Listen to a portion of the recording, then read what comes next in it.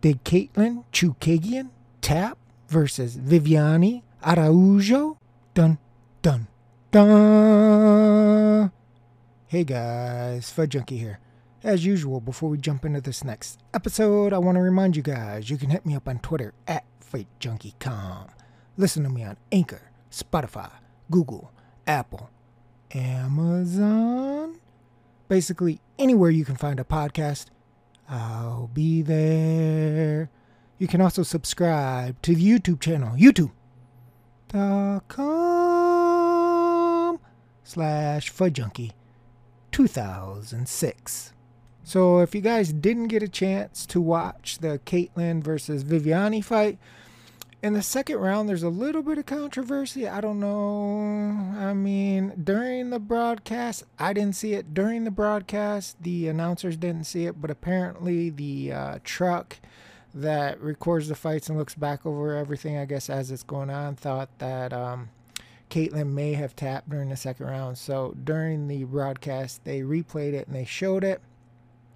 On some angles, it really does look like she pats her butt, 100%. Like, it does kind of look strange. But she immediately after that grabs both of her hands together. And then the fight continues. It doesn't look like Viviane ever released the choke that she was in. And I think that's the sticking point there. Because had she released the choke, I think we'd have a lot more controversy, and this would be a lot harder of a decision to make here, because that would mean that she actually released the choke and that there could have been an issue, because then obviously Viviane would have said that she tapped, Caitlin would have said she didn't, and then it probably would have went to the commission. I think a lot of this is because of what happened with Werdum and his fight. Similar type of situation where he had a choke. The guy looks like he taps. Supposedly, people were saying Werdum let go of the choke. I didn't see that. I watched that replay over and over and over again. And in fact, it looks like Werdum makes the choke tighter because he pulls his head down. So I think that's a lot of bogus BS that's being spewed. I don't think that Werdum ever released the choke. Now, the dude may have tapped, but the fact of the matter is Werdum did not release the choke, and he actually tried to make it tighter. So even though they changed that fight from a loss for Werdum to a no contest, listen, if you feel the guy tap and you let go of the choke, then I think you have an argument. If you feel this guy tap and you don't let go of the choke and the guy fights out of it, then we're like in murky waters, right? Yes, if you technically tap, the fight should be over and the ref should have recognized that. But if you're trying to act like Werdum just got totally screwed 100% because he released the choke, that's not true. Maybe he got screwed because the dude tapped and the ref didn't see it. But he didn't get screwed because he was in a triangle position, felt the tap, released it, and then the dude spun out and started pounding him in the face. That didn't happen. He kept the choke on the entire time. Like I said, he made it tighter, and the guy fought out of it. With Caitlin, it certainly wasn't anything like that where it looked like, she was ready to go out or anything like that. The announcing crew speculated maybe she was trying to feel for her other hand.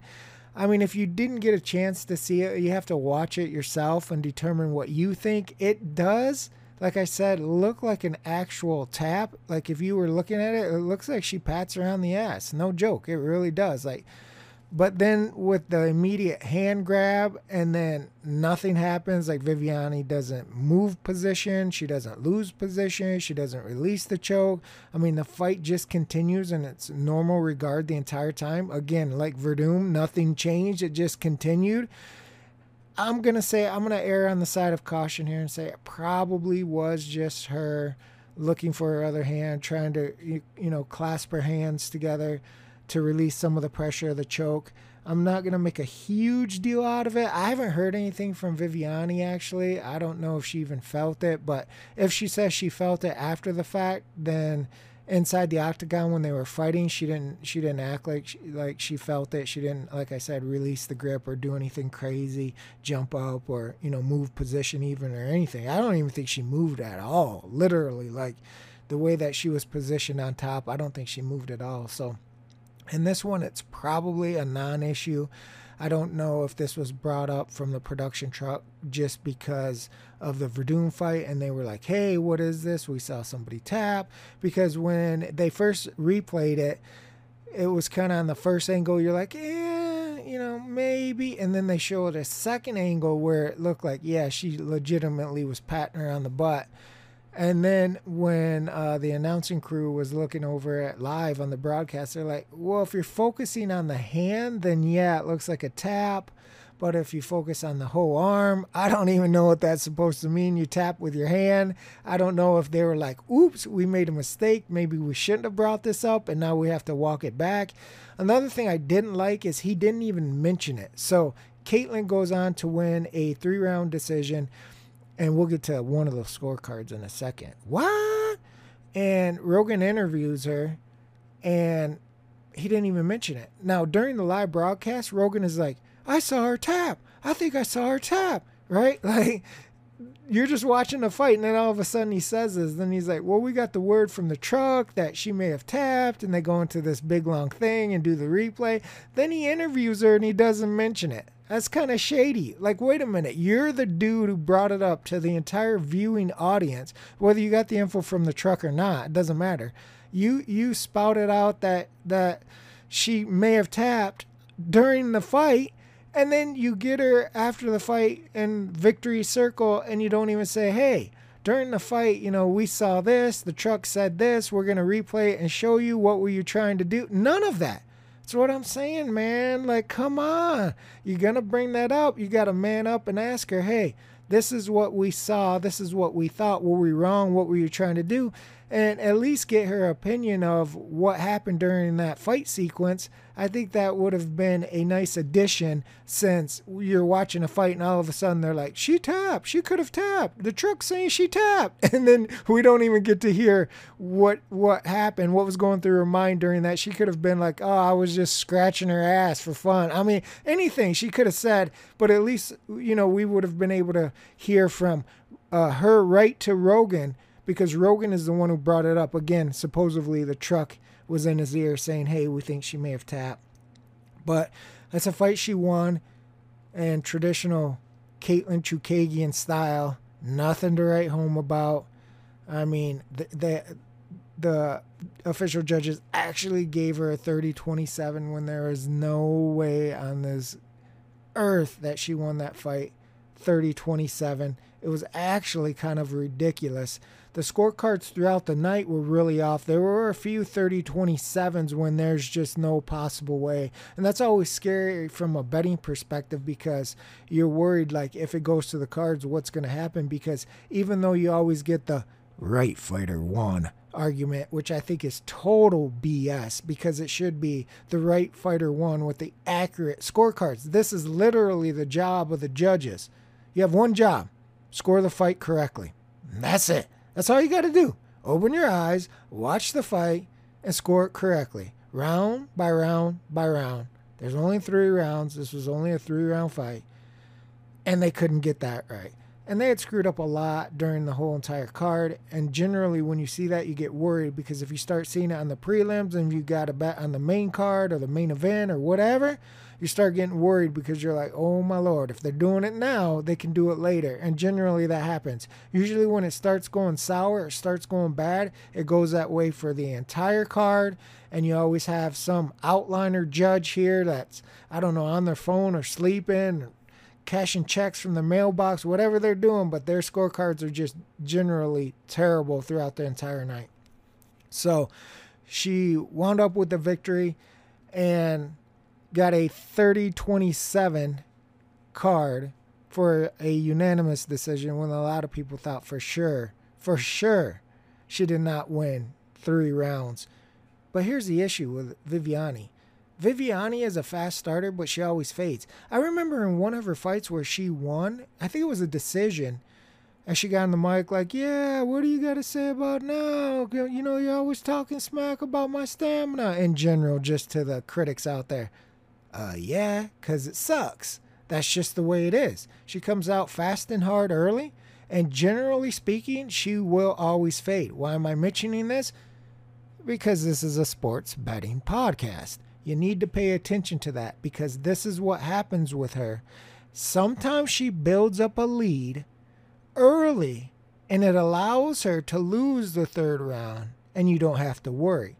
So even though she's got wins that go to a decision, be cautious there, because depending on who she's fighting, if she cannot get out to that early lead, that third round could be the deciding factor. And with Viviane, you do not want the third round to be the deciding factor if you win or lose or not, because more often than not, if that happens, you're going to be in trouble.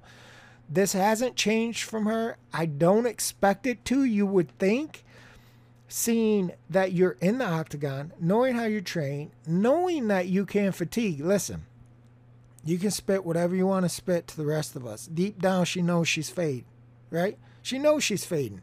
You know, you fade in the gym and you fade in the octagon. There's just no two ways around it. You know. So you would think you would correct it, whether that's not putting on so much muscle. She has a lot of muscle for 125 pounds. Or if that's changing up the fighting style a little bit, maybe not going balls to the wall 100% of the time, you know, maybe 75%, whatever it is that you have to fix to have a little more pep in the engine in the third round. You would think that that would have been fixed by now, or in the process of being fixed, because you can see she was fighting the number 2 girl in the world and had an opportunity to win this fight. Like I said, crazy ass scorecards, forget about it. And her cardio failed her, and Chookagian actually had her best round in the third round. It's not surprising. If you've watched Viviane's career, this is what tends to happen with her. So you got to be very, very cautious if you're betting Viviane, if you don't think she can get out to an early lead, because you just don't want to count on her to cash your ticket in the third round. The other major thing that was going around with Katlyn was her Twitter. And if you haven't seen this, her Twitter account is Blonde Fighter, @BlondeFighter. Go to her Twitter account. When you first look at it, it doesn't look like anything's off the wall. But go to her likes. Just click her likes. That's all I'm going to say. and tell me what you see. The funny part of this is she was actually asked about her Twitter account, about her likes, in the post-fight press conference. And this is what she had to say in her own words. What? I like what I like. No, I'm just kidding. But, my Twitter got hacked 2 months ago, or I just thought I lost my password. I tried to get in the app and I couldn't get in. That's why during every fight card, I'm always tweeting. My tweets are always popping up, and every Saturday I'd be like, oh, my Twitter's still I didn't get in, and I just kind of never paid attention to it. My Twitter's for years always gets hacked, but usually it just follows a bunch of porn stars. But this time, I guess this has been going on for months, and I didn't realize till this week. But I think with the fight and the promotions of the fight, people started noticing. I think whoever's in my Twitter account, maybe, I don't know, maybe they're in a relationship and they needed to go into my account to look at other things. But it was not me. And all week I've been trying to get in, but I was focusing on my fight, not my Twitter. So if anyone wants some extra free content, you can go to my Twitter. So there you have it. I like what I like. To me, that's probably the real answer. The original answer, the first answer, is probably the most accurate answer. Hey, whatever you're gonna do, you're gonna do. You like what you like, whatever. I think the other explanation is kind of meh. I mean, really? 2 months, not even addressing it? I don't know. I think, personally, that probably didn't realize that you could see everything that you like on Twitter. This is social media, folks. There is no privacy. The other funny part of this is somebody asked the Black Beast if he had a chance to look at it, and here's what he had to say. Who's Jakaden or whatever? I don't know. So she been posting some naked pictures? Oh, she been liking it. Well, I got some videos out there she can like. I mean, who doesn't love the Black Beast? The dude is hilarious. He really is. The guy is funny. If he wasn't a fighter, he could have been a comedian. He's just funny. I don't know.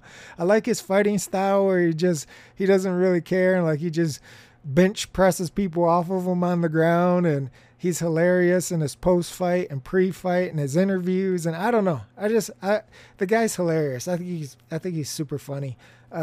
Rogan's always talking about his Instagram is absolutely hilarious. So, I mean, the guy's he's got a great sense of humor. So, I mean, those were the major things surrounding the fight. The Twitter account probably got more discussion heading into the fight, during the fight, and after the fight than the actual fight. But that's because a lot of people just don't like the way Chookagian fights, to be honest with you. She's a point fighter. She doesn't really go for a finish. I think Rogan even asked her after the fight, like, did you think you could have stopped her in the third round? And she gave some BS, politically correct answer, like, I could hit her with the jab, but the other stuff was hard, blah, blah. That's not the way she fights. She doesn't go for finishes. She goes for point wins.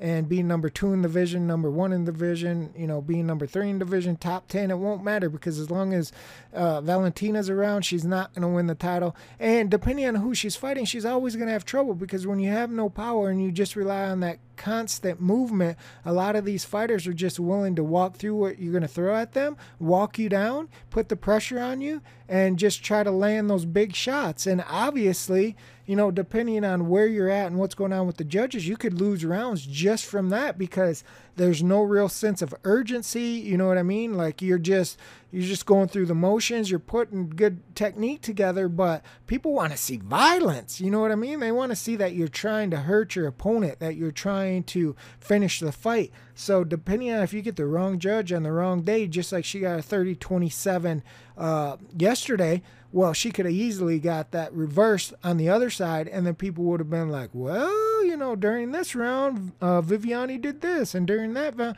Yeah, a lot of times you can make a good case for either fighter in a round unless it's really clear cut.